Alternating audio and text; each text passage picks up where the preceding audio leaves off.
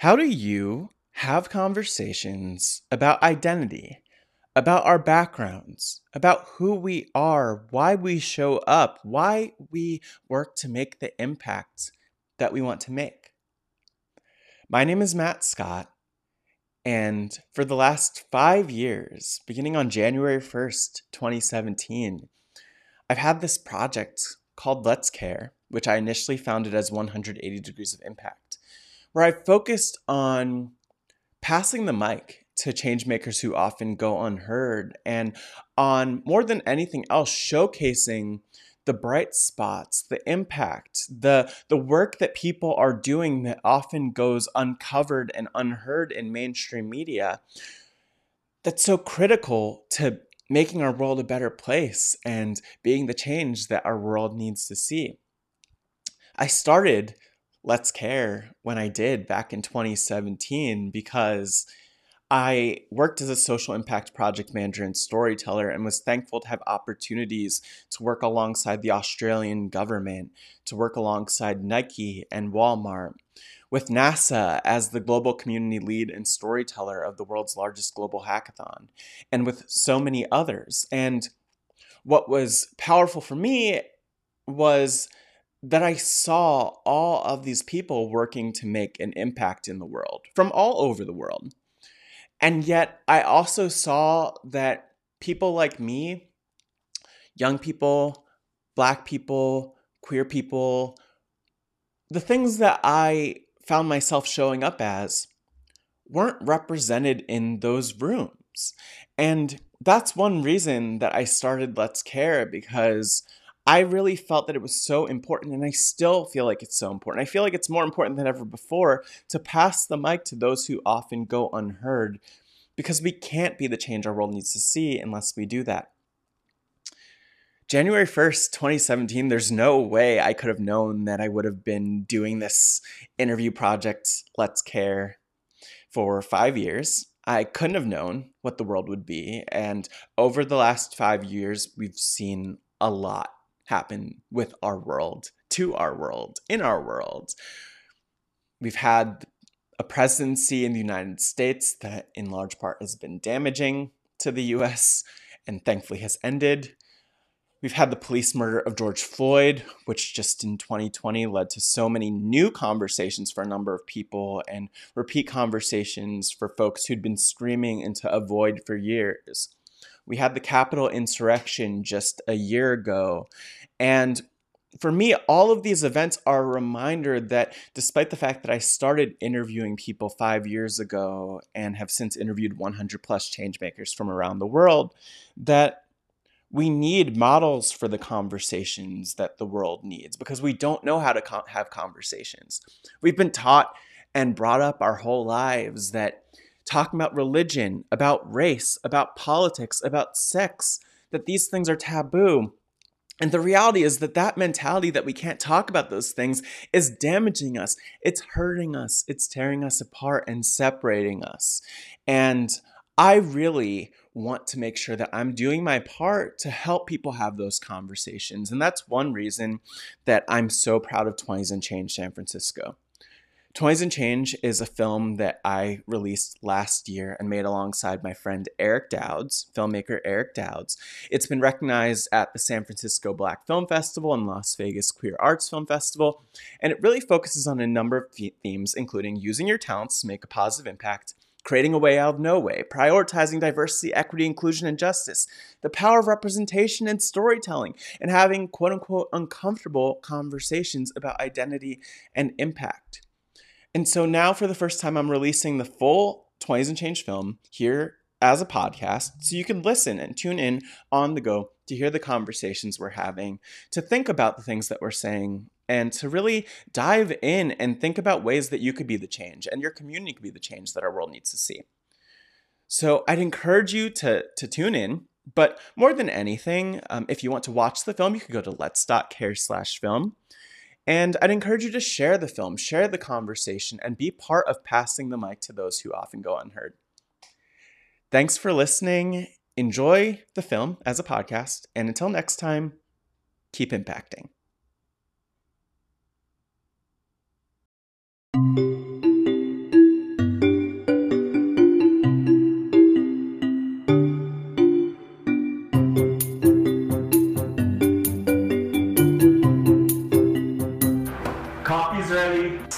first thing I did when I woke up was check my blood sugar, and it was 350. Which is like, it's supposed to be at 100, so it's 350? Yeah. What? And it happened because my pump battery died overnight. Imagine, okay, you have diabetes, but imagine if you also were a woman on top of that, or like a person of color on top of that, also had, you know, something else in your life on top of that. Like mine might just be identifying with diabetes, where for her, her list is a lot longer. Yeah. And I think that's why it's really important to have conversations with a lot of different types of people. Something I'm really excited for this week is diving in and seeing the differences and how they affect people, but also seeing the similarities and the things that bring us together.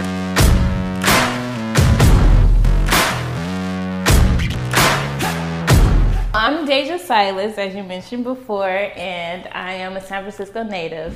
I work for a nonprofit organization called DISH, which stands for Delivering Innovation in Supportive Housing. And my role here at DISH, I serve as an assistant general manager for the Auburn, which provides housing for adults who suffer from serious health issues, and mainly we serve veterans here. So my goal here and I feel like my job here is really important, and every day I try to build community with my residents here. What role does homelessness have in San Francisco overall? As a native growing up in San Francisco, I would say I was raised in the Bayview district of San Francisco, where I can live in an apartment and there'll be someone outside my door, sleep outside. And the way that I was raised by my mom and my dad was whatever she cooked, we provided for whoever was outside. And I would say the role of homelessness in San Francisco it's increasing. And I would say that a lot of people are aware, but they turn a blind eye to it. I believe there are people who are starting to pay attention to it and who are aware and who are trying to make a change. Can you tell us more about even the room that we're in? I see the community agreement on the wall, for instance. A lot of our activities take place here, all my classes take place here, and we'll set up tables and bring in decoration and food, and you'll see a lot of people come out and participate. So this is where all the action takes place, all the fun. What do you wish other young people knew about homelessness that you've learned? In general, I wish that people would have an open mind to it, and that some can come to the situation with fear of the unknown, of the unexpected of what can happen, but you can also look at the unknown with an open mind and be open to working with someone, because at the end of the day, we're all human, right? First one to get this. Oh yeah, it's an honor. Thank you. It's interesting going in and talking with Deja and then meeting one of the residents, because I don't really know what to expect. I feel this whole trip we're going to a lot of situations that we don't really know what we're walking into. We don't really know the people we're talking to. That was our first time. Deja's never really been interviewed about this work, and we need to really celebrate those people more. I'm excited for the rest of this trip. I'm excited for diving deeper.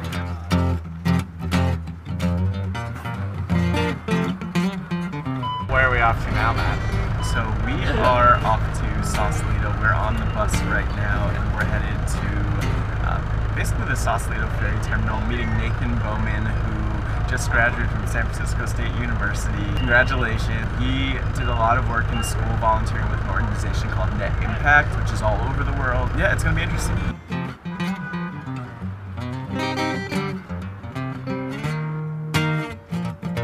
Off the bus here, and we got the Tesla. So clearly Sausalito is a different part of San Francisco. Super well off. This is on the other side of the Golden Gate Bridge. He said, I have seen the others, and I have discovered that this fight is not worth fighting. On the bus ride over, I was thinking a lot about what question should we be asking ourselves, and I think the question that I'm asking myself coming out of the talking with Deja is what impact does actually hearing those stories and interacting with someone who works in that situation actually have on us? And I've seen their mothers, and I will no other to follow me where I'm going. So when I graduated high school in 2014, I wasn't really too excited about starting out going to college, so I had a family member who said I could move over here if I went to some type of post-secondary education. So I came here, I went to College of Marin, which is a small little community college in Marin County. I've lived here for 5 years and I love it. My interest in social justice is because I live here. I was only 18 when I moved here. Yeah. And really thinking back, that's pretty young. I think everybody from the Midwest wants to do it, so I did it, and I'm really proud of that. Yeah. And now I think I'm ready to start the next phase of my life where I can really start helping people. Could you talk more about that, and even more just how you got involved with all that you have worked on and with Net Impact in particular? My first class I ever took in college was a sociology class. And before that, I never really liked school, but for some reason I was just so fascinated with sociology. And my teacher encouraged some of the students to go to her club meeting, which was for the Students for Social Justice.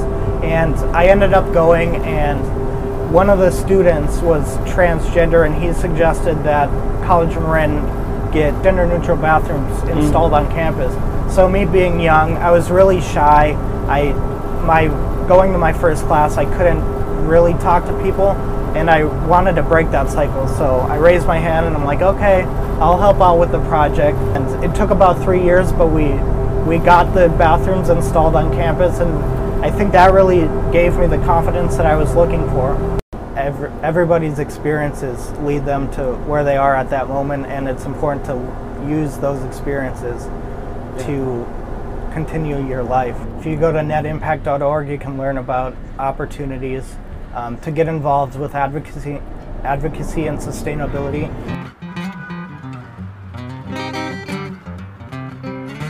We are here with Nathan Bowman, Eric Dowds, Mark Jackson, all three people who I have officially interviewed for 108 Degrees of Impact. So my background is actually in physics. For about 15 years, I did academic research in something called string theory, which is a quantum theory of gravity. Like, how does science overlap with impacts? The great thing about science and technology is that it determines what you can do, what tools you have at your disposal. And so I think there's a lot of overlap in that sense. With quantum computers, the hope is that we could design personalized medicine for people, because often medicine is effective for one person, but it's ineffective or even harmful for someone else. Mm-hmm. And so we could design medicines for people to treat some condition and minimize the side effects. Yeah. Wow. And another hope is that we could design better materials so that they would be more energy efficient or less polluting. Technology it's both good and bad. So as I mentioned, it gives you tools, but it's up to you to decide which tools you use. But often our ability to create technology is faster than our ability to use it responsibly. How do you think we could get more people in the room? And in a sense, we were talking about equity more on the boat ride over, like how we could get more people into these conversations, like whether that's based on gender or race. We're four men, 3 white men here, and I feel like it's how do we diversify the conversation and dialogue overall? Right. Well, to start out, when thinking about intersectionality when it comes to tech in Silicon Valley, I mean, it's really white, I suppose you could say. So making sure that there's more people of color or women or gender non-conforming people in that industry is really important to not only create better technology, but to make a more diverse world. Fantastic, I loved it. Yeah, I loved it too.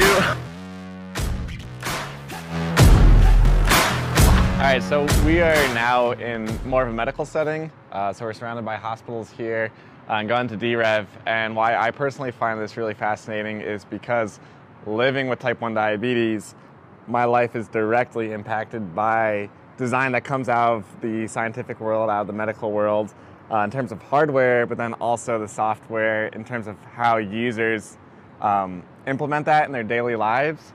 And so with San Francisco Design Week as the backdrop of 20s and Change, I think really what the conversation is this intersection of people who use this and need it, people like myself with diabetes, but in other things, and those researchers, those innovators, and bringing those together in a closer way. So when final products are developed or things are developed for today or in 5 years, that they make sure they include kind of everyone's story. So there's a lot more like win-win situations.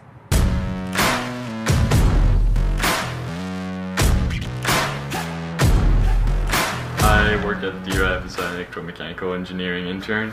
So if you want, let's just follow me and see what DREV is about. This is the first product by DREV. It's Brilliance. It's a UV light to treat jaundice for premature babies, and it's what's had the most impact at DREV. So Tristan, I'm from Montreal, Quebec, and I'm here at DREV as an Autodesk electromechanical engineering intern. And so what DREV does is it's a nonprofit, a small nonprofit in San Francisco, and we're doing sort of accessible, easy to use, and low cost medical devices for developing countries. I'd love to hear more about you and your story. Okay, so my dad's an engineer, so I think that's like a major contributor to how I'm sort of more technical. I used to watch How It's Made with my dad, and so then at one point I heard about Arduinos, which is like this, you probably heard of it, it's like this microcontroller sort of open source platform.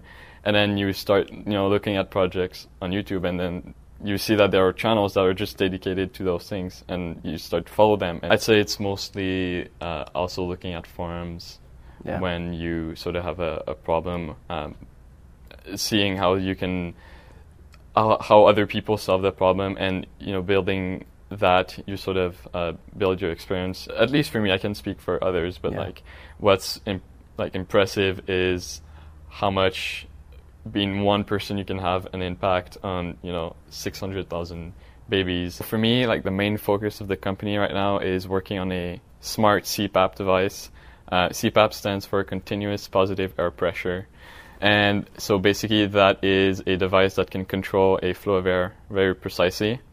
Temperature, humidity, pressure, flow, and it's used to deliver air to babies, usually premature babies that have respiratory sort of situation problems. This is insane that through design you can make that much of an impact on human lives. And the thing that occurs to me is that I think when people think of technology and when they think of all of these big tech companies and others, and you don't necessarily think about that 596 amputees were fit with a device that was designed here, and that's actually changing lives.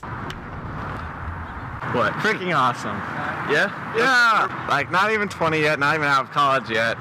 Working at an organization that is actually impacting millions of people's lives, not only in their own country or own city, but around the world.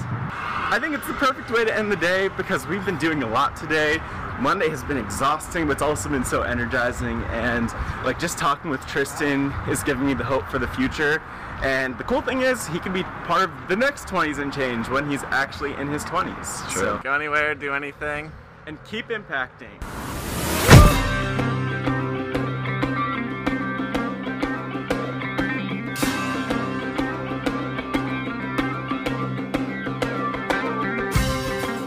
One thing that is crazy about 108 Degrees of Impact is that when I'm interviewing people, there's always this positive vibe and this positive warm feeling after between us. We've known each other for years or something, because we stop and it's sitting and talking and having a deeper conversation. I think this whole week will be a bunch of examples of that. Let's go this way.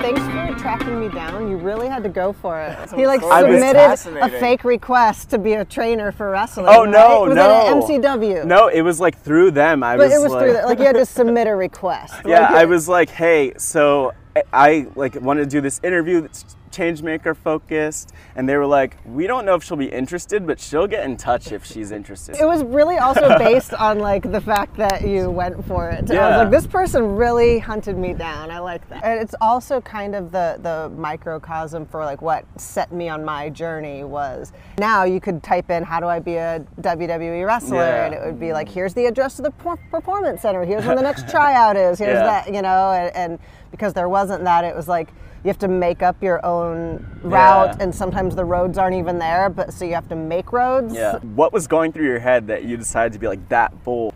I really attribute punk rock to that, and it's because in punk rock music, it's like the DIY ethic is, you know, everyone can do it. You can figure out how to do anything. And these bands, I mean, there might have been 200 people there, but they were my like AC/DC or Metallica. Like, I didn't think like, oh, there's only 100 people in this room. These people are nobody. I'm like, this is my favorite band that I'm listening to right now. And they figured out how to get all the way across the country. Let's get connected. Let's get united. Let's find a way out. In 2002, I broke my neck. I was dropped on my head by a stunt person, and it sucked.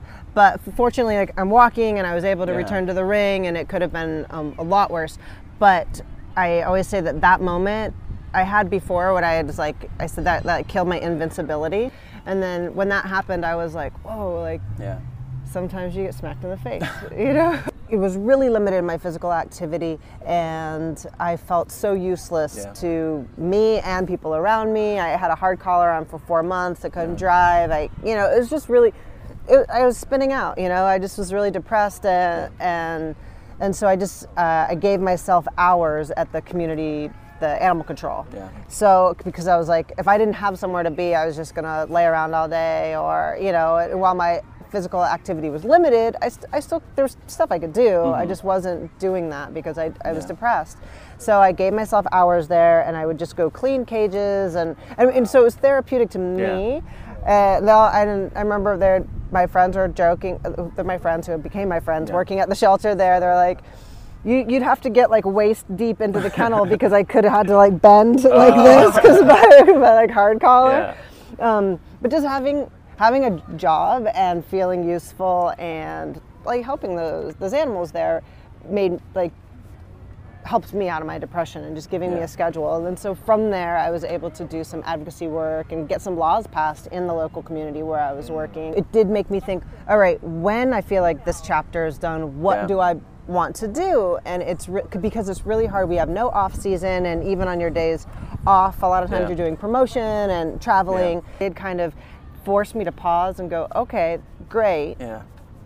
Keep focusing on your wrestling career, but know that there is going to come a time after, and there is life and meaning outside of this bubble that you're living in, which is a really cool bubble, but like, you know, branch out and start thinking about that. My character and the things I was doing in front of the camera were different than the way women had been portrayed before. Now, actually, I just did a new T-shirt, and that's the other thing I saw. I did so 100% of the proceeds are going to reproductive rights for women in the trenches in Alabama and Georgia specifically, where they're dealing obviously with insane laws right now. People ask if I was in gymnastics and stuff, and I always say, like, I'm not even that great of an athlete. I just kind of have balls, so I just would like throw myself and cross my fingers and hold my breath and hope for the best, as opposed to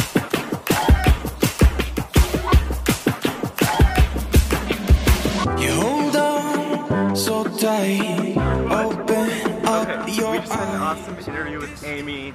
It's really cool how you have people who you don't necessarily expect to like identify as change makers making an impact, and Amy's definitely doing that. I had a lot of respect for what she does, but especially with 20s and Change as the background.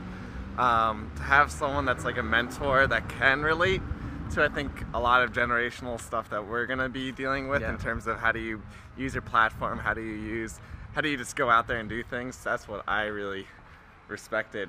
And she gave us some awesome recommendations for exploring town.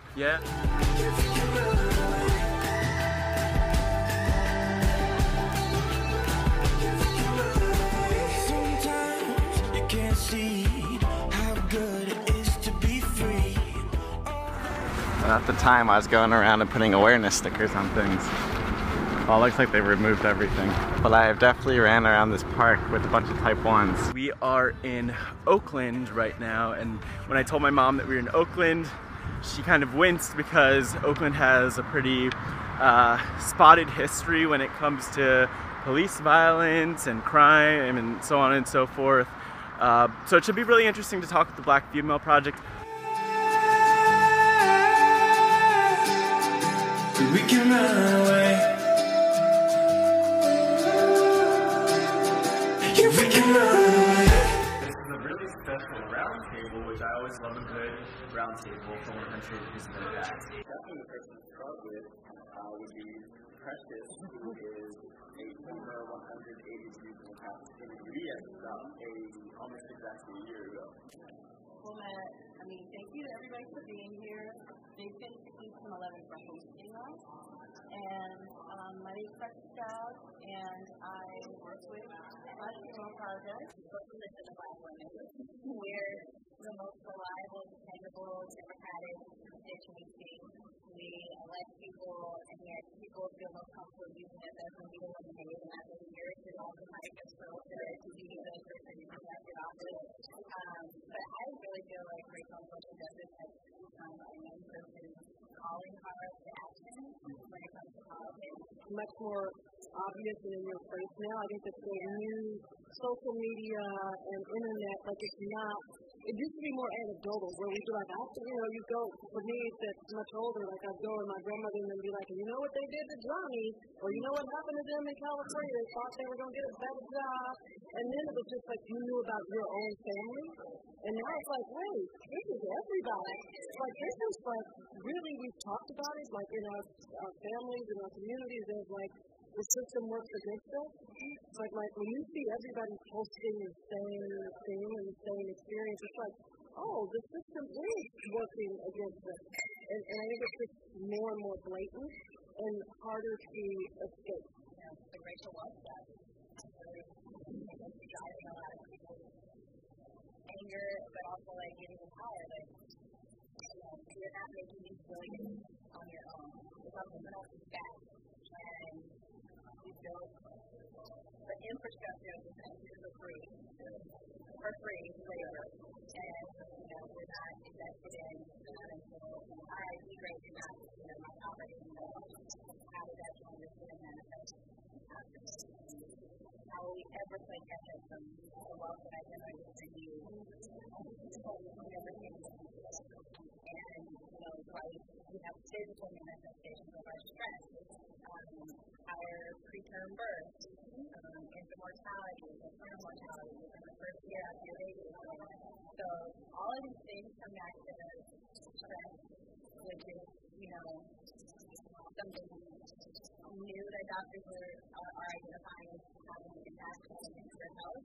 And, a lot of times when we hear this, people are like, well, why don't you just go to the doctor? And it's well, how about we own the ways in which we have never had autonomy over our bodies as Black women in this country, how we have been spotted and experimented on and lied to by the medical association. And, going back to these backward stories, kitchen table stores, you know what they did. You know what they did. And a lot of places that I'm sure you will never know about. But that's exactly one reason why I wanted to become a doctor myself. Yeah. Because of all the stigma from my grandmother, my father, my own mom, and my mom was disabled, so we stayed at the doctor. She had sickle cell anemia, and so even though she was always constantly in the doctor, in ICUs, in ERs, and everywhere in the hospital, she still had that and held the stigma of they trying to kill me. Yeah. So it's interesting. She'll be in the hospital every month, but it didn't matter.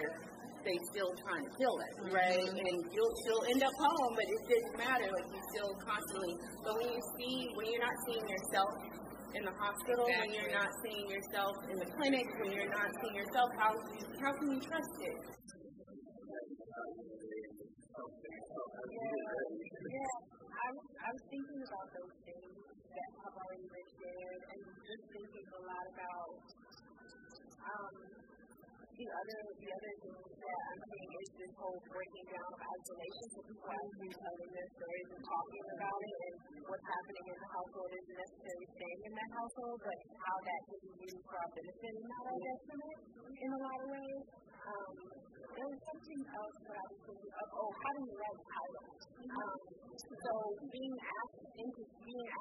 called into spaces according to what your title is, and sometimes being negated if you don't have that experience. So for young Black people, it sometimes goes that people who are in the spaces that we're trying to get into don't see us as being valuable based on what your job title says. When we have lived experience, and I think that's something for young people. Right? But speaking of truth and storytelling, I think that what like having all these police killings, shootings on social media has really desensitized. Well, not just desensitized, but I was going to say has helped us really just think of things in historical terms, because the person who won the war is the one who's telling the story, right?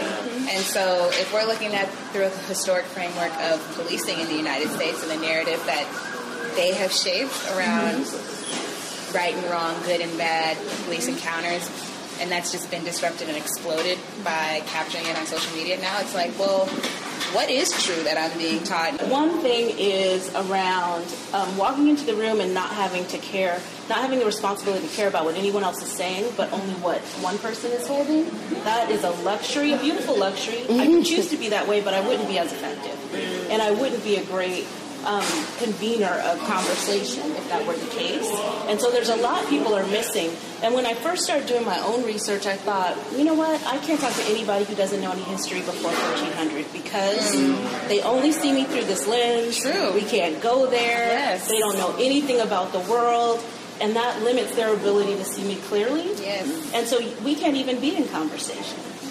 So I think historical context, to your point, is critical because everything makes sense. Yeah. But when I walk in, like it just happened yesterday, and I'm oblivious to what happened before I got here, the ignorance is pervasive. It actually is unacceptable.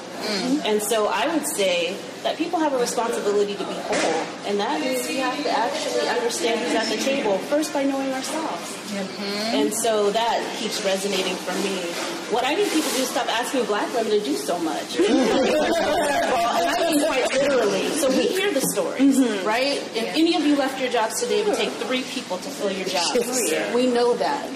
That's not okay. No, it's not. So I need people to stop coming to Black women for solutions. Figure the shit out. You're freaking out.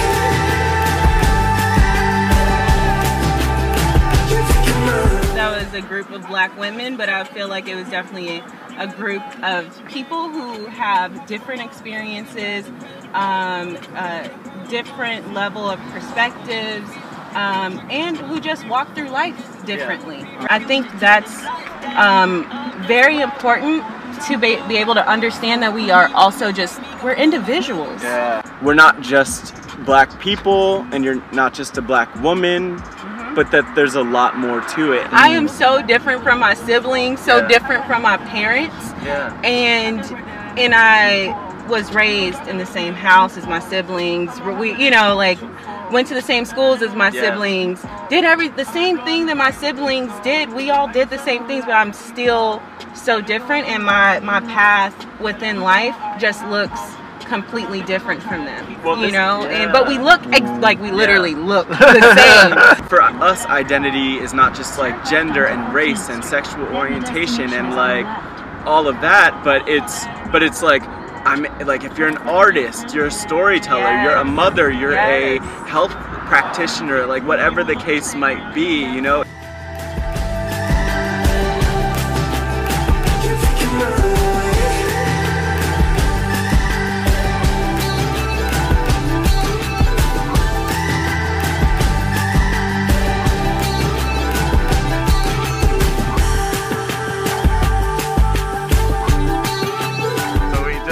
Out of what could be like the epilogue of the Black Female Project. Yes. An intimate conversation is really how I'd bill it. We didn't record anything. We weren't quite sure what to expect, but I think it was a very powerful conversation because it kicked off basically just saying, what's your update? And then it just manifested.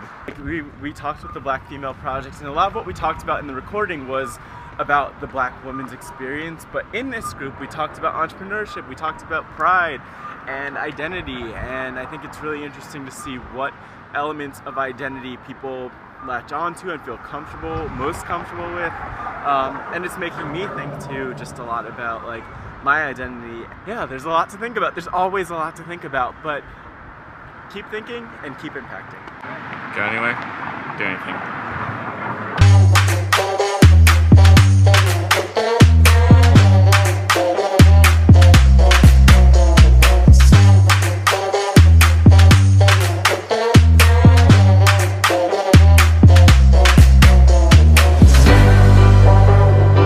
Right now we're here at the Montgomery stop of BART.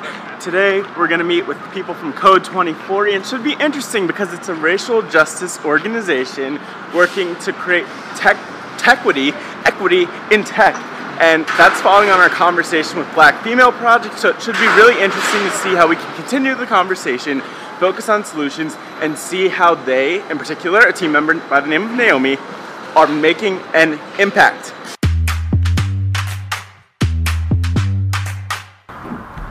Nice, got mug. That's like, good morning, America. Did it have like the Code 2040? It does, actually. You saw that? I just see it, but wow, okay, let's go, we're ready. So here we are at Code 2040, and our work is all around representation for Black and Latinx folks in the tech industry. And increasing that representation proportionately and having folks at all levels in tech so that we can see more equity distribution throughout the entire innovation economy. One of the themes of 20s and Change that we've been talking about a lot with different folks as we go place to place here in the Bay Area is identity. And so just as we get started, I think it'd be good if you really identify yourself. So I identify as a Black woman, and I am Nigerian. Identify with she, her, hers pronouns. And I think my identity definitely helps me to center and anchor the type of work that I do. Something that's also really important is thinking about how that maps onto other people's experiences and what that means for taking different viewpoints like into I guess like into like your thought processing, because I think a lot of times people think when you're centering a particular group in a lens it means you're excluding others, but that actually is not true because there's a whole holistic aspect to that. So it's like there's still like the piece of what is intersectionality, like how do we bring everybody into this you know conversation. And it's like without perspective it's you don't really have anything, because when we talk about impact and we talk about change, it's all about understanding the world around you, and you cannot do that with only one perspective. Right. That is impossible. Like storytelling and relations and relationships is data, and that data and research doesn't have to be documented in the way that we're used to seeing it, which is actually like a very I think it's a very like normalized way, and it's a way that's very much steeped in like white supremacy to think that for research to be valid it has to be sterile and it has to be perfect and it has to be written down and documented and it has to be dense and no one can understand it unless you're an academic, which is just ridiculous. And I think there's just a lot of beauty in realizing how being in community is research and is data and is understanding. You can take feelings and emotions and sentiments that are being expressed to you in relational ways and translate that into something meaningful. Whenever you're confronting a system that's been normed for hundreds of years and accepted, it's like that comes with a lot of risk, especially if you're doing that in the workspace where there's like a lot you could lose, right? And one way we try to kind of like balance that is reminding folks that in doing this work, it's all about agency. So at whatever level you're at, whatever work that you're doing, it's all about taking the agency to do that in a way that feels right for you. All you have to really do is identify that there's a problem. Yeah. And then it's like, there's a problem here. I'm not sure what to do. Let me think about this a little bit. Let me ask this person what they think about it. I know this person has this resource. Oh, this person does this. Let's come together and talk about how we can all do something together to address this. Yeah. Let's do this thing. Yeah. There you go, like that's the leader. So it's like getting past the idea that you have to have all the answers, because you don't. Yeah. So how do you identify a problem and then seek to find a solution for that problem, but then also seek to remedy the structure that it's working within, right? Yeah. Like who are some of those people who've been the active participants or the lead in your life that you really admire? Yeah. Mimi used to be my manager, and it's my coworker. And I feel like she was really the person that pushed me to speak truth to power, even when it didn't feel comfortable. I feel like I always had those thoughts and feelings, but sometimes to actually voice them and to say them with confidence in a space where they might not be accepted is very difficult. And she coached me around doing that and around like leading with my intuition. Which was really, really impactful for me, because I think that tied a lot into like my personal growth as a person, because I think like to do this work, it's like you can only meet others as far as you meet yourself, which is a huge thing that I've learned from her. Oh, here we go again, yeah. Oh, here we go again. Can't walk backwards. Yeah, I'm going to. Slow down. I was a tour guide at GW. Wait. So we just finished up at Code 2040. Now we're headed to meet up with Isabel and the Cosmos here. It's our friend Cassandra's organization. It's going to be awesome to meet them. We're at Youth Art Exchange, which is a center in San Francisco, and they host a lot of art events for the community. And so we're going to be hosting actually a casual, intimate roundtable discussion with 2 creative professionals and learn more about their careers and their experiences as Asian women creators. And I'm Isabel Bagsik, and I am a graphic designer myself.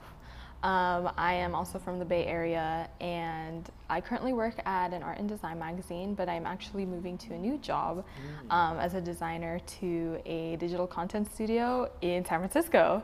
Oh. So yeah, so thank you. I'm also the creator of Brown Papaya, and that is a magazine project, or it started off as a magazine project focused on dismantling toxic beauty expectations for Filipino women, Filipinx women. That came out of frustration personally and from what I've observed within my own culture. Toxic beauty expectations imposed upon Filipinx women. And I grew up hearing it on me, hearing it on my sister, seeing it in the media, in American media, or even the Philippines media.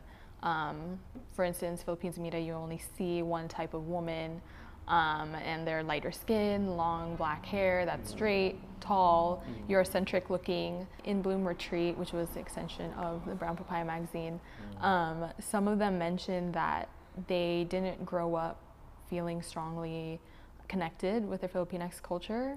They didn't feel Filipino, Filipinx enough. They felt kind of weird and unsure and scared of entering the retreat because they didn't feel like, you know, they could identify very strongly. And then quite a number of them also had really negative experiences being among Filipinx women. And so it was really refreshing and beautiful for them to have such a strong and genuine connection with each other throughout the weekend. And they've only met, or, you know, like hung out and met each other for 2 days, not even a full 2 days or something like that. So those are some of those frustrations specifically for Filipinx culture or Filipinx women. For you, what has that journey been like to come to embrace your identity? So I was really privileged enough to have access to university life and to be involved with the Filipinx community there. I was student leader for 3 years. I was involved my first year, so I was in it for 4 years, which really helped me create a foundation in terms of community organizing and being familiar with having conversations relating to cultural identity, to what does it mean to be Filipinx versus Filipinx American, and surrounding those two different identities. All these intersecting identities of being a woman with being in the Filipinx culture, with being a student, all these different things.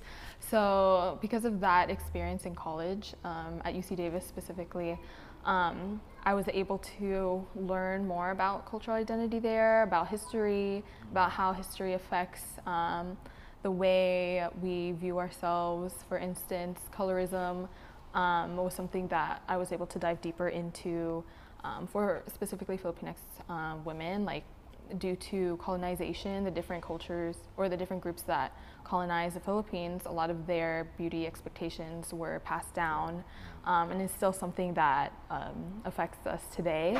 Because of the nature of my job, all my peers are really old white men, and when I go to conferences, people assume that I'm like their assistant, which is really offensive. And I think I got lucky because I work for a smaller company. That's why I'm able to do like more managerial job, and that's why I'm in that situation where I'm working with these guys.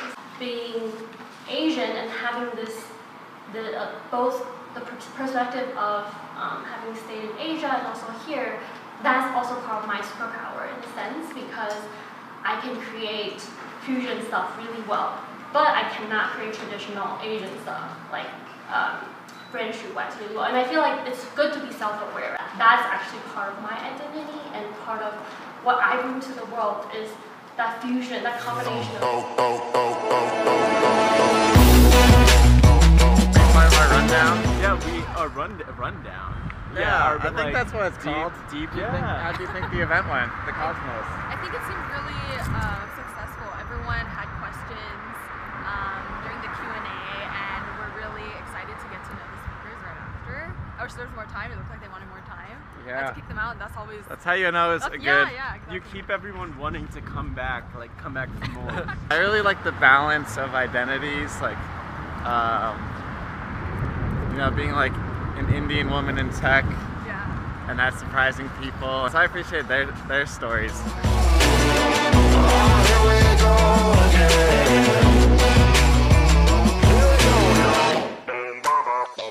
Conversations that we have over the next few days, I think it will go to show the other side when people are out and proud and feel comfortable and not in any way harmed, but really surrounding themselves with people who will ensure that they are uplifted.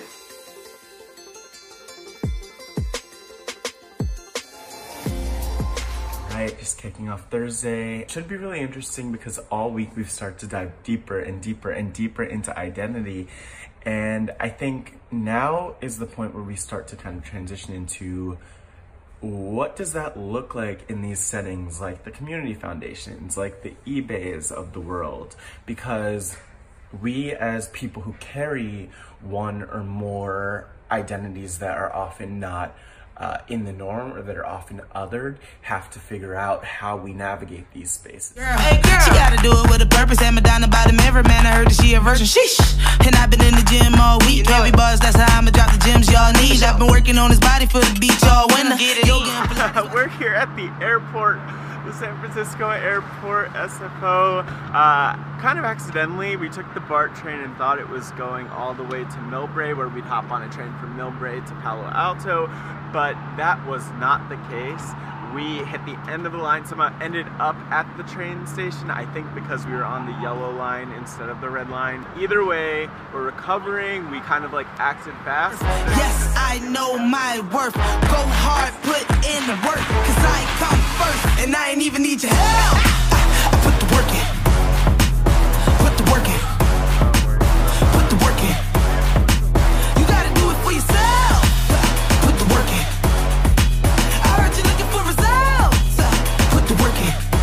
Yeah, you gonna have to put the work in. We are here in Palo Alto, actually just outside of some sort of Amazon headquarters or office, but we are going to be headed over to Stanford because we are going to have a conversation with Chris and Renee. To the real cause half the rappers you know, man, you gonna need exorcisms. I'm attacking their soul. Whoa. Thanks for joining us here. Chris, could you introduce yourself for Sure. those who for whatever reason, I don't know what they were thinking, but missed your interview for 180 Degrees of Impact? Well, yeah. I mean, so I've worked in CSR for roughly 10 years. I've led CSR departments at 3 companies, SC Johnson, HP, and eBay. And it's an amazing space. It's a space that's really changed in that decade. I think it's become much more outward looking. I've lived here for about 3 years now, and before I was in LA, I kind of had a very wandering career path. It's a very long story of my upbringing, but right now I work as a corporate social responsibility manager at the Silicon Valley Community Foundation. I never went to school, so I was technically homeschooled. I was raised very conservative, so no TV, no radio, no movies. So I was taught that girls were not supposed to go to college, that you were just supposed to get married, you were supposed to stay home, have babies, and then homeschool them. It was like the 1950s, basically, all over again. I had just read a book called Kisses from Katie, or Kisses by Katie. It's about this girl in Nashville, where we were living at the time, who goes to Uganda and starts this nonprofit school for a bunch of kids. And I was fascinated. I just did a Google search for orphanage, Uganda, but flights were cheaper to Kenya, so I ended up finding this school, this like NGO school in Kenya. I just emailed them and I said, hey, can I come volunteer with you? They said, sure. And so I got a flight to Kenya. So anyway, I came back to the US. I ended up working with that NGO for close to 2 years. On the side, I was like, okay, I'm definitely gonna go have a career. So I went back to school, and was working on my MBA. I was working full time, and then I was working with the school to be able to provide more for the students, which is a lot of fun. And that's when I realized, like, oh, this is what I want to do. Mm-hmm. Like, I really enjoyed this, but I was also in business school. So how can you combine business with nonprofits? Mm-hmm. And I didn't know about corporate social responsibility. Yeah. So I just created a website and decided to start writing about it. It let me identify by writing about it like what I was really interested in, and then it also provided plenty of networking opportunities. I got to learn from the experts, so I was like, what companies do I really admire? Oh, Ben & Jerry's. Okay, I'll see if I can interview the CEO of Ben & Jerry's. I'm actually really interested in hearing more about what your vision is for how our world, and maybe more specifically like Silicon Valley, could be better when it comes to those issues that you address. As you know, we have tech companies that are largely run by a very small segment of society. It's not very diverse, and so the products they create tend to not be diverse. It's a challenge because you've got this whole pipeline from 3rd grade girls. There are studies that show that around 3rd grade, before that, girls and boys are equally interested in like math and science. And then something happens around there where that age where girls are taught like science and math and tech, that's for boys and it's not for girls. and so it's like we need the curriculum to change. The other thing is work needs to be done for the leaders of these companies to recognize the value of diversity. I mean, I think they're reporting, they're putting in place chief diversity officers, and they're trying to be more transparent. But I haven't seen a company come out and actually say that being diverse is a source of strength, which I think it is. Diverse in terms of gender, in terms of ethnic background. I mean, that's international. I mean, if you're a global company, having people in your company in positions of authority who represent the global constituency is going to prevent your company from making mistakes. You know, I mean, thinking about like Facebook and some of the things that have happened with social media, you know, to harm at-risk populations in different countries. I mean, that wouldn't be quite so prevalent if they had a clearer view of what's going on in those countries. So I think diversity really is a source of strength, and we need to do more to advocate that.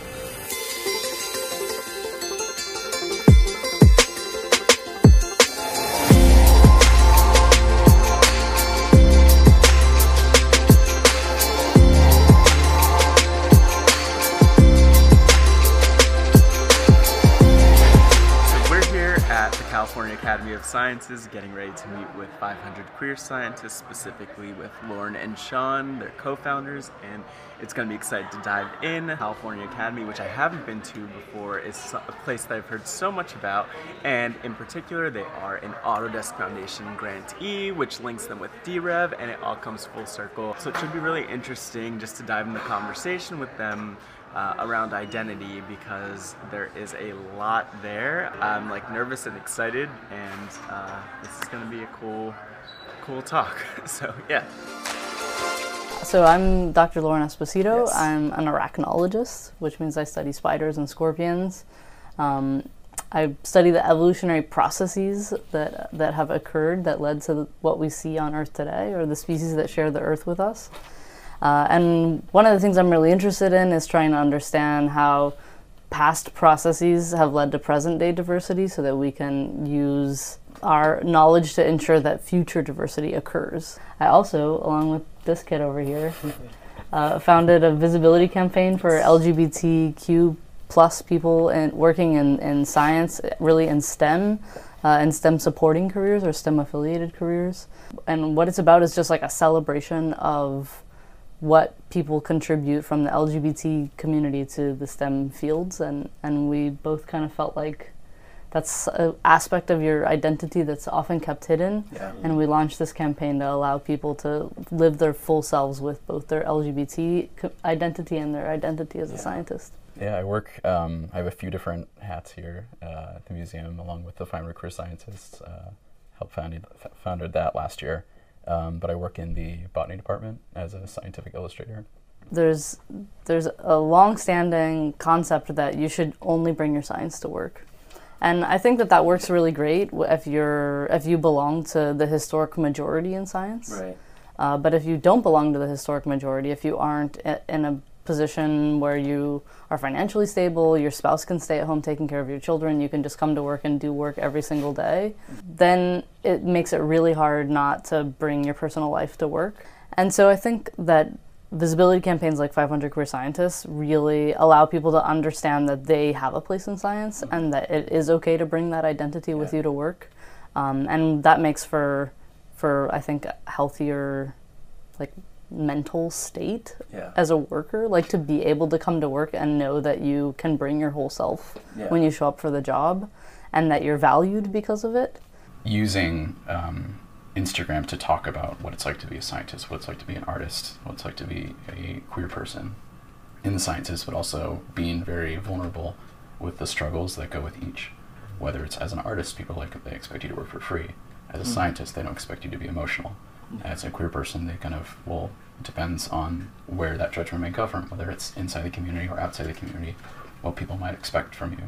And so it's been it is a privilege to be able to have that voice on social media and tell people like that imposter syndrome is a very real thing, like all the time. Like I struggle with it too. And so to be out and open about these struggles and what it's like to be an artist, scientist, queer person, and sharing that with the world and knowing the people that you're not alone. And so to have other aspects of your life, have other people identify with that is absolutely amazing. And it's like it shows like the true power of social media. I work with a ton of people who are super like progressive and all, but like to come to the table as a B in the LGBTQ community, as the bisexual person, it's like that's not always, it's tough because you might be in an environment, and I think it's coming out of my mouth, so it feels bad to say that this is important to say, but just to say you could be in the most accepting environment, and yet there's still, like I was reading one of the statistics earlier around like 70% of people who are out in the workplace are afraid of facing like discrimination or some sort of retribution like you were talking about, Lauren. Mm-hmm. And so I just think it's important for people who aren't even scientists. I think it's powerful that you're able to be an example that reaches other communities that aren't the science community. From the time that I started my graduate studies up until the time I got a job here, like a lot happened in this country that I think started shifting attitudes quite a bit. Like when I started graduate school, like gay marriage was still illegal in all 50 states. And by the time I was doing my first postdoc, like by the time I'd finished my postdoc, like gay marriage was legal, right? Like in all 50 states. Yeah. So that was like, I think it was like a really important period in the country so that I don't know that it was necessarily like as a community working in science, working in STEM, anything happened, but like socially as a country, we became more progressive with LGBTQ issues, and that allowed people to be more comfortable being out and open at work. I think I suspect that probably played a really big role in it. So I think that overall as a community, like things have started to shift in the right direction, but like really need a lot of like heavy pushing from the community to really push things forward into a place of real acceptance. Black, white, ebony, all sound good to me. Two-tone recipe, got good chemistry. JF Kennedy's, Kiss Hood celebrities, don't matter to me. I'm Lauren, I'm queer, and I'm a arachnologist, and I have been sharing my queer science story because I think visibility is important. I grew up in the South too. I think that's a really important thing. So being gay in science is not quite as challenging as being gay in the South. Having said that, part of the reason I ended up in San Francisco was because of some of the experiences that I had interviewing for faculty positions. This was 22 years ago. I ended up at San Francisco State because I fell in love with it the minute I stepped on the campus. There was so much diversity of students in terms of people of color and different cultures and LGBTQIA and all that sort of thing. And so it definitely brought me to San Francisco State. I felt more at home there than I did anywhere else I'd ever been.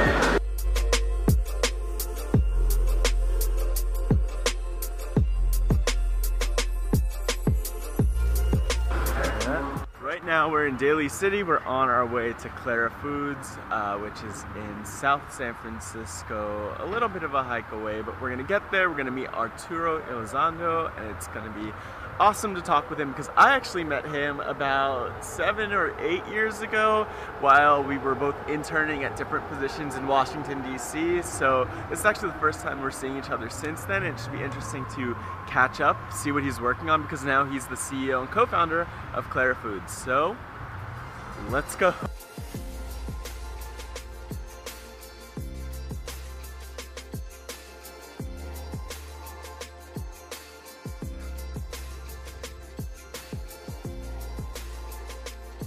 Arturo, could you introduce yourself and tell us where we are and who you are?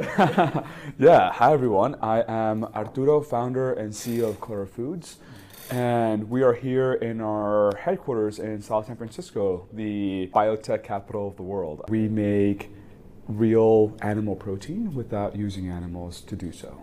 This city is really special because it is in the heart of Silicon Valley and sort of bridging San Francisco with the rest of the peninsula. And in particular, it's where biotech was birthed. So Genentech was the first ever real biotech company that proved that actually you can make animal protein without using animals. 40 years ago, they birthed biotechnology for the world, and it was to make insulin protein.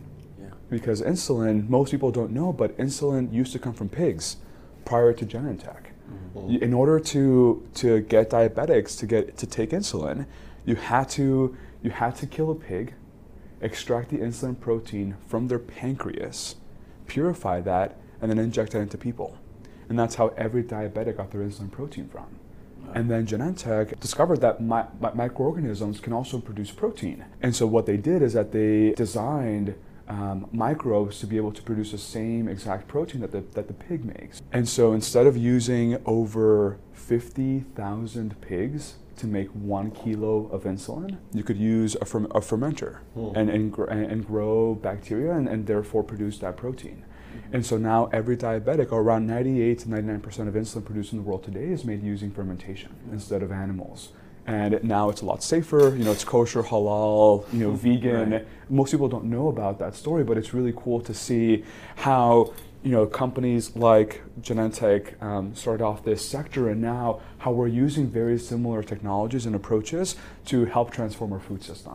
I was born in Laredo, Texas, right on the border with Mexico. I grew up in a community that was very homogenous.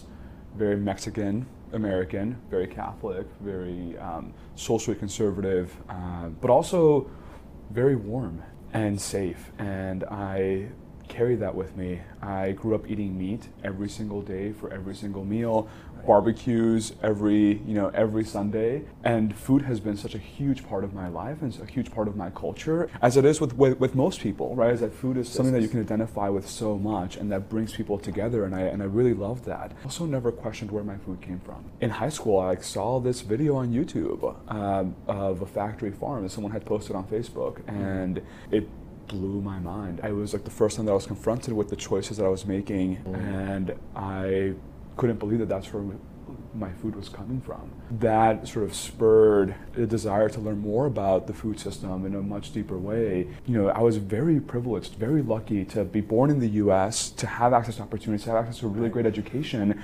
And I knew that, you know, had I been born a few miles south of the border, my life would have been very different. Right. And I grew up, crossing the border on a regular basis and seeing what that was like. And it instilled in me sort of a deep desire to use this life in a way that was going to make the world a little better than I found it. We are going to have to change our food system dramatically because there is not enough land or water on the planet to satiate this demand. Mm-hmm. And so the markets will have to adjust accordingly. And, I think that there's a lot of different ways that you can bring about change. For me, using business as a force for good felt just so true to who I was. Because, I grew up in Texas, and whenever anyone mentioned vegan food, it was disappointment. Right. If you were choosing to eat something vegan, it wasn't going to be as delicious, and it was going to be super expensive. I didn't want to accept that fact. Yeah. And I wanted to see if technology could really help us bridge that gap and think about how can you have the most delicious option and the most convenient option actually be the most the best one for you and the best for the planet.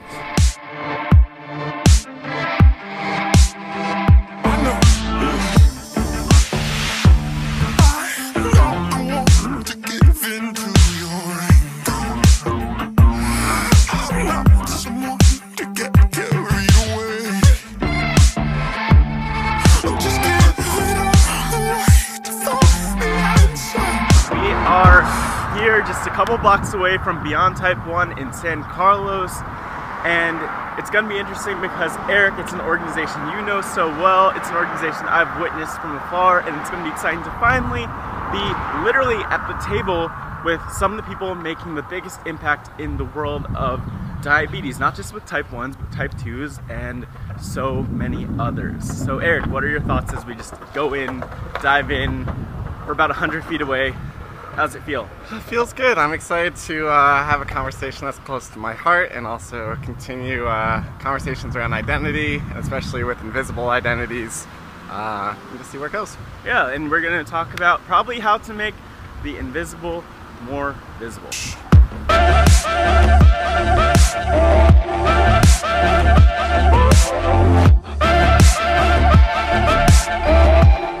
My name is Dana.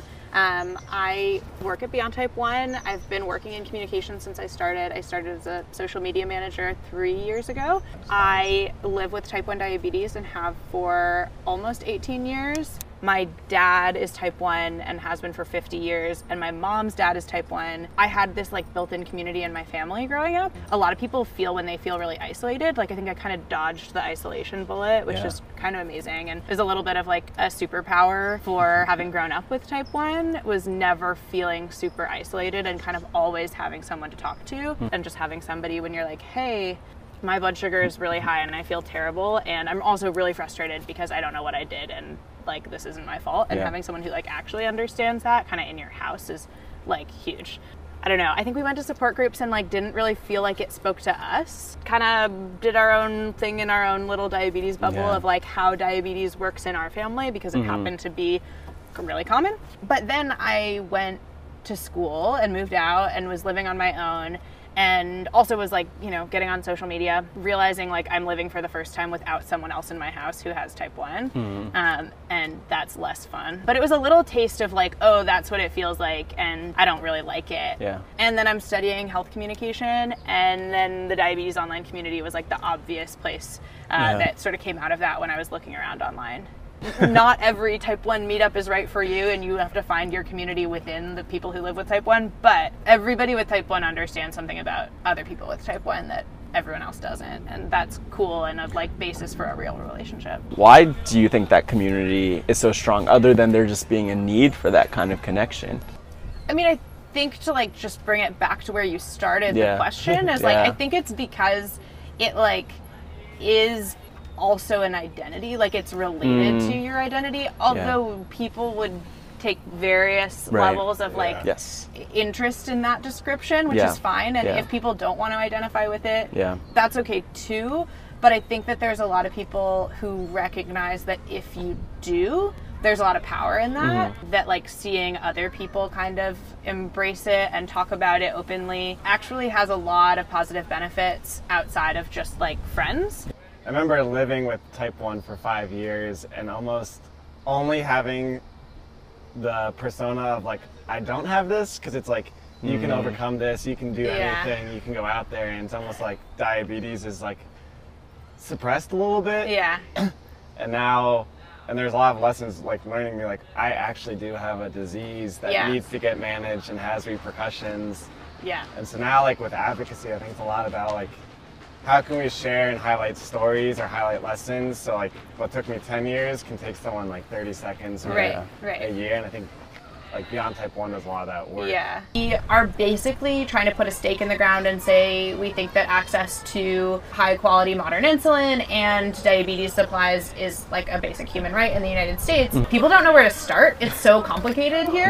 And they don't know like where even the first touch point is to start to understand not only like your own insurance plan, but like what is the landscape of healthcare payers in America look like. And we're trying to be someone who can help with the kind of education and like connect the dots for people. I think that there is an issue in the type 1 diabetes Instagram but online community more broadly of one type of experience being talked about more than others in terms of like race and income specifically. Like I think that there's a lot of like upper and middle class white people talking about type 1 diabetes online.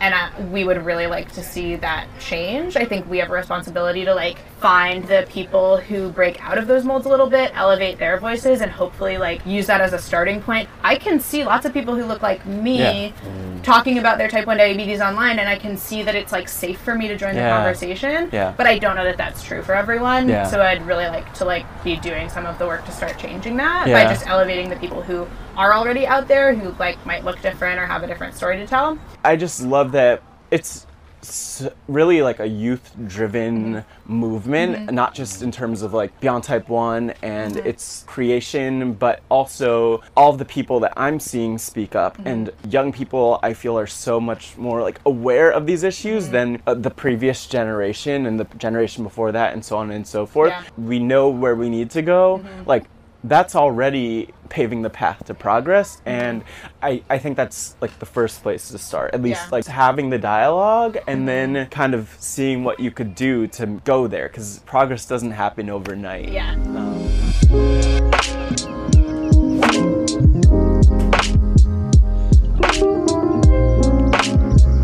Hi everyone, I just wanted to make this live video today to talk a little bit about grief, loss, growth, and also self-compassion. Just by sharing my story for those who haven't heard it, my dad passed away March 8th, 2017 after a very short battle with a rare form of leukemia. And I was 24 at the time, I'm 27 now. And so it's been over 2 years. This was my third Father's Day without him. And you know, what I've learned in the process has been really interesting, because a lot of it has been through the Option B group and also through others in the grief community, including another organization, the Dinner Party. And through all those experiences, connecting with others, but also connecting with myself, I feel like there have been just those experiences that, sure, there are some that are positive, but also the negative ones. And I think just reflecting on that growth and the positivity, I feel like one beautiful thing in my life since losing my dad, Moses, has been like just developing more of an appreciation for the time I have. And sure, there's like some, as I'm sure many of you could relate to, some paranoia around that, and you don't want to experience more loss and have that pain, and you want to live life to the fullest while you can, because we all know it's not guaranteed. I think the reason I'm making this video is to share that there are positives, there are negatives, and if there's one piece of advice I could give to anyone who's watching or anyone who is new and just joining the group, it is just to practice self-compassion and to be kind to yourself. Like, grief is a roller coaster experience, and I experienced that with losing my dad, but I know so many others who've had that same roller coaster where it's like one day you're up here and the next you're here. And I think while it's unpredictable and all over the place and doesn't have a specific process and specific steps, something you can do is manage how you react as best as possible. Manage how you react to the ups and downs. And so I'd say to practice self-compassion, take time when you can, connect with people who uplift you and make you feel better. So that's all I wanted to say. I hope that that was a message that somebody needed.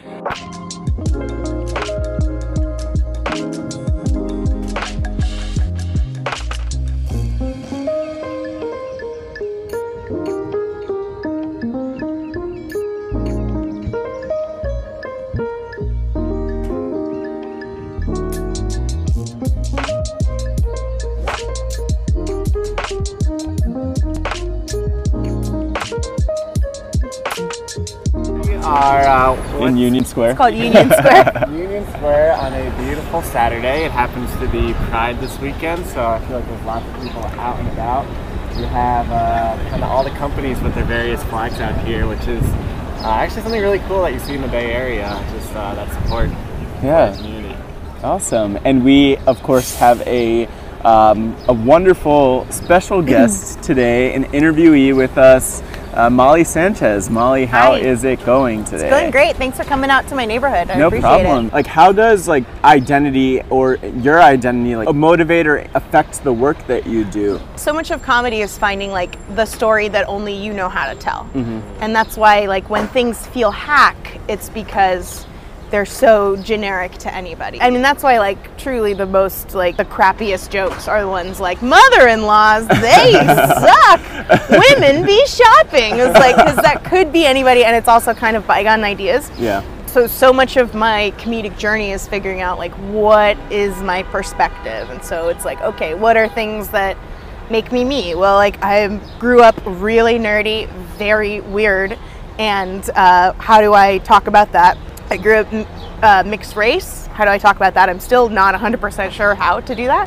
And I'm, I'm a woman. So those are all things that's like, that's what makes Molly Sanchez joke or comedy. It has like a little bit of all of those things. And the thing that becomes that hard there, and the thing that I think we see a lot of is, if you are a person of color, if you are a gay person, that has to be 100% what you write about. And you have to, there's kind of sometimes like a solemnity with that, but like that has to be your shtick. We have to have ways of expressing our identity that aren't like trauma related, and we don't have to be pigeonholed in that way. So we have to broaden what we're expecting from POC comedians and artists all around, because it doesn't just have to be trauma based, and it doesn't just have to be like bummer. It can be like, it's joy is part of our identity, and silliness is part of our identity as much as anything else. And I think white people have been allowed to have, the joy and the pain as part of their comedy for so long. Like, it's just time to let us be silly too. To look at identity is one thing, and then to look at it through a lens of comedy and joy is another thing. I'm just curious, like, what value you see or importance you see when it comes to humor and comedy as a tool to address some of these like actually meaningful issues. It's accessible in a very different way than literature or spoken word, and all of those are perfectly valid, awesome forms. But this is kind of hacky, but I feel like so many white people had never like listened to somebody speak in Spanglish for a long time until George Lopez, and he is like not without his issues, but like that is hugely important that he was this like mainstream comedian that was talking in Spanglish, that like used the term Chicano. Like I had never even heard that, Yeah. and I am Chicana. Yeah. Like I had no idea that was a thing until I listened to him. So it's so important to give more voices, more chances to do more things. Yeah. And comedy is a really palatable way to do that, I think. So I guess the advice to somebody who is starting out is like ask for these things. Yeah. Like if you notice you're seeing open mics with only white people and shows with only white people, raise your hand and say, why is this that way? Yeah. And talk to each other. I feel like the best thing that I've done with comedy is get linked into groups of other comedians. So whether that's like secret groups of all, you know, Yeah. black and brown comedians or all women comedians. And when we talk to each other, it feels less like tokenism, because I do think there was this time where it's like, there can only be 2 women comedians, Right. and if one of them's not me, it sure as hell's not going to be you. Yeah. And now we can talk to each other more. So it would be ask to be included, talk to other people, and, you know, never be so rigid that you can't change, I guess.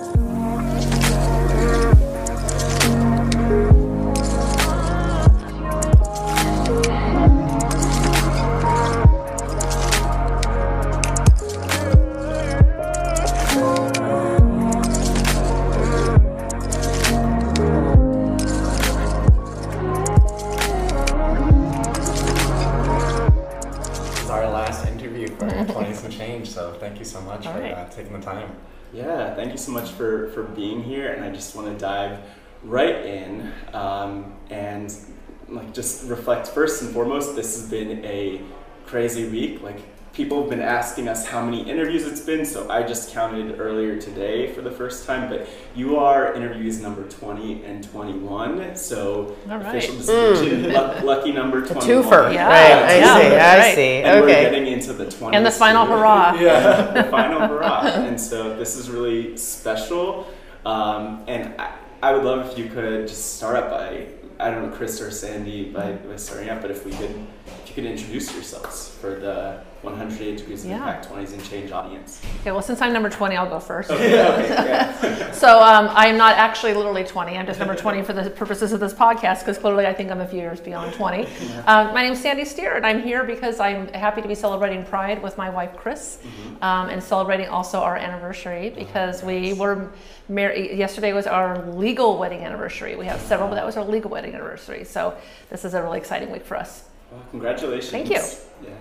And I'm Chris Perry, Sandy's wife, but more than that, obviously. We're the parents of 4 sons, 3 of whom are still in their 20s, 1 of whom is 30. And so we have a lot to say, and we have lots of thoughts about young adults and all of their potential and all the great opportunities before them, and some of the challenges too. So we're looking forward to talking to you not only with Pride as the background, but a presidential race and a number of other incredible opportunities for young people to make their mark on the future. I was feeling very nostalgic. We parked our car just across the street from the courthouse where the trial for Proposition 8 occurred. When I came back to the room a little bit ago, I said to Sandy, I parked right across the street from the courthouse. Like, we went there so many times, it was right in our memories. But just over the top of that building is San Francisco City Hall, where we were married 6 years ago by Senator Harris, but where I interned when I was a graduate student at San Francisco State in the 80s. And I was really fortunate to intern. It was after Harvey Milk had been assassinated, of course, but there were others that had been elected to replace him and then replace them. And Phyllis Lyon and Del Martin were very active lesbian political figures in San Francisco at that time in my life. And I looked up to them as truly the pioneers around lesbian activism and lesbian politics, and proud to have their identity, be public. We're sitting here right now, only a few blocks from San Francisco City Hall and the Federal Building and the State Building, where people like Kamala Harris worked, where our trial occurred, where Harvey Milk worked, where Gavin Newsom and Mayor Ed Lee and so many others, Nancy Pelosi, have all been, making an impact on not only our lives, but our children's lives and so many others around not only San Francisco and California, but now I think around the country. And globally, I'm sure, even I hope so. ripple effect. Yeah, Yeah. absolutely. Yeah. Sandy, where did your impact journey Well, I mean, certainly Proposition 8 certainly around my relationship with Chris, but I really think that our impact journeys start much before that. Like you come to have an opportunity like that you can seize, and we certainly seize that opportunity. But I've long since felt like every day is an impact opportunity, just like on some level every day is an interview for your next job, right? It really is. Or just the conversations you have around the dinner table that you have with your relatives, that you have with your children's friends, parents, those things all make a difference in standing up for what you believe in. And so I feel like it's easy to feel that you aren't connected to something, but everyone's connected to everything. And so in fact, every day you have an opportunity to make a difference.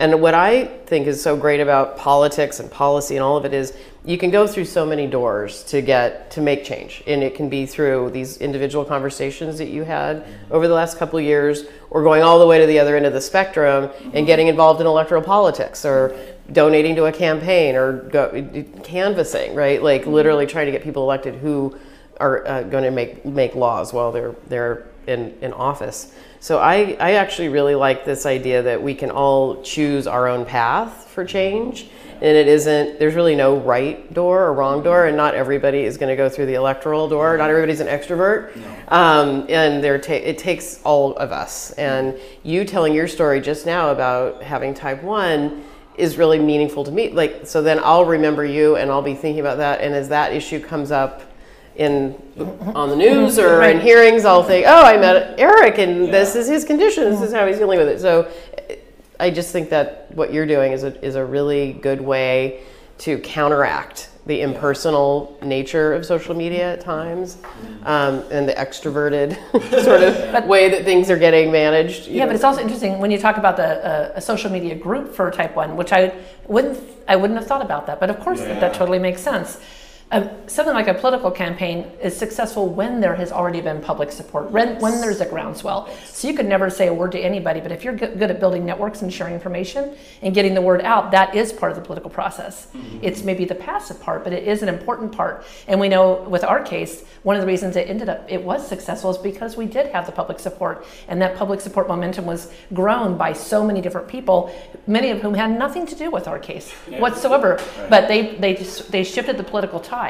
Because the executive branch, they don't want to be ahead of the people. The courts don't want to be ahead of the people. So you're part of the people. We're all part of the people. So it's our job to move the people around us so that when we get a chance to be at the executive level or the judicial level, that we have an opportunity to be successful. It's far more likely. So kudos to you for doing that type 1 work. Good for you. And I guess on the flip side, I definitely want to cover, because you also mentioned the barriers, want to make sure to get that in. We have there's a lot facing our generation, including the environment and climate change, and addressing problems that were often, of course, passed down to us, but also problems we have an opportunity to address as probably the generation of the people, some of the people who will be taking on those challenges. But just from your perspective, especially with the context of other challenges that you've seen young people in the world face, what do you see as our biggest barriers now and then even in the near future and going forward? Well, I worry about how easy it would be to dismiss or even reject the political system, because it does seem so broken, and that then it would be left to those who are willing to use it for the wrong reasons. And I feel like we're at that tipping point moment where it hasn't felt like it has integrity. And so the only way to make it, a meaningful system again is for people who have integrity to engage in it. A true struggling working class voice, where's that voice? I think that one is really often lost in our dialogue and our conversation. And as a country, we act as though if you don't have if you don't bring something to the table, if you don't bring wealth, if you don't bring new ideas to the table, then your voice is worth nothing. But it's not true. It's not true. So the voice of the working person, we have to hear it. The voice of young people, we have to hear those voices. I'm thinking of our friend Cleve Jones, who. And this is it's really channeling him. It's not my original idea, but he always, when people seem like despondent and there's not another thing we could possibly take on, he says, if you feel like there's nothing else you can do, just start marching. And we're about to do, the Pride Parade, which is really, as you know, the 50th anniversary of Stonewall, which was a riot. And that was a moment where there were marches, and there have been riots here in San Francisco too, right after Harvey Milk was shot. And there is a way in which getting up and just starting to move in whatever way that is, right? By you two doing this, or going to Pride with Spencer in Baltimore and holding the banner and just being present and showing up, I think is like the very first step into some journey that maybe you'll end up, you're ending up somewhere. I'm enjoying your generation so much, that the lack of materialistic behavior, like the way that you all are taking this all very seriously. Like you're taking the world and your role here is very seriously. And then maybe you have to take yourself seriously too, but I really appreciate the sort of lack of trappings, like this lack of fixation on houses and cars and all of that, and much more an idea of like, well, I'm here and I need to make a contribution in some way. What are my talents? What's my superpower? How am I going to channel that for good? And I really, so I think that comes across maybe sometimes like, I'm here doing this versus, wait a minute, you're super engaged and you're at the beginning of your life, your adult life. And so much will change. I mean, in our youth, we could not have imagined there would be a thing called a computer in your living room. We could not have imagined that. That would have seemed like crazy talk, right? Just like like sending a man to the moon would have seemed like to our parents when they were young. We couldn't imagine a computer in every home. We couldn't imagine a smartphone or a cell phone as when we were young. We certainly couldn't imagine gay people getting married, or those things were like when pigs can fly. Those things happen. So I would say you can't imagine the things that are going to happen in your lifetime. You can't imagine them because they seem too impossible right now. So when people say, dream, I would say dream big, because what's possible is actually big and would seem not possible, but it will happen. Things will happen, and the more you can be a part of that, like how exciting is that?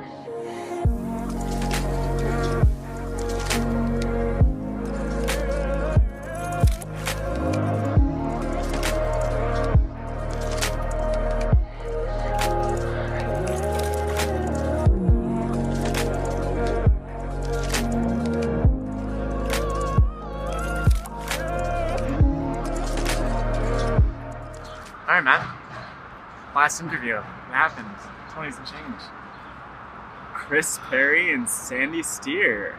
We just met with them, and coincidentally, a block away from the courthouse where basically they struck down Prop 8. They made history, and we had the chance to sit down with them and be with them. And I think what 20s and Change is all about is not just the people who are in their 20s making a difference, but the people who have that experience, who have that outlook, who care about people in their 20s. They have 4 sons who are making an impact, and I just feel so honored to be in the room with them and literally sit at a table with them to learn about their journey, embracing identity, and making a huge difference, not just for people here in the Bay Area, but worldwide, nationwide.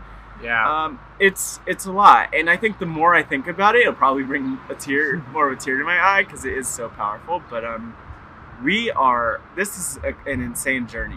It's been a journey, and I think something to give optimism to a world where you can easily get down about a lot of things is to see how they are still engaged in the political process. 2 individuals that are just ordinary people that you couldn't ever expect to get so thrown into the system, and they're still engaged and still passionate, and left our interview to go out and still campaign and be advocates and be the voice of the people. That's what gives you hope. And there's so many more people for us to meet. That's our last group to meet during this trip. There's a lot more to look forward to, and it's beautiful seeing all these people who are walking down the street now with their rainbow flags and shirts and all of that, and like their lives have been changed forever by Chris and Sandy. And I hope that like our generation and Spencer and Elliot and their other sons' generation will continue to make that difference and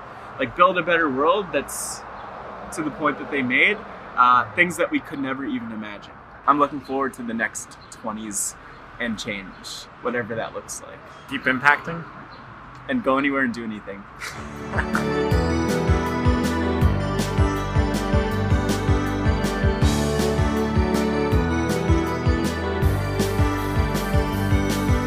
Hall of Fame pro wrestler and animal activist, a castmate from the real world and marriage therapist, a married gay couple, the plaintiffs in Proposition 8, Crystal Bree, the former head of Global Impact at eBay, NASA astronaut and one of the only women in space, founder of Globe Chain, the biggest reused marketplace, property manager for veterans having health issues. These are just a few of the people that we've interviewed. Emmy Award-winning former White House correspondent Annalisa Vandenberg, founder of Miles of Portraits, survivor runner-up and the founder of two nonprofits. Precious J. Stroud, she created the Black Female Project, a best-selling author and two-time cancer survivor, creator of Brown Papaya magazine and graphic designer, researcher at Co 2040 nonprofit social justice, and the co-founders of 500 Queer Science.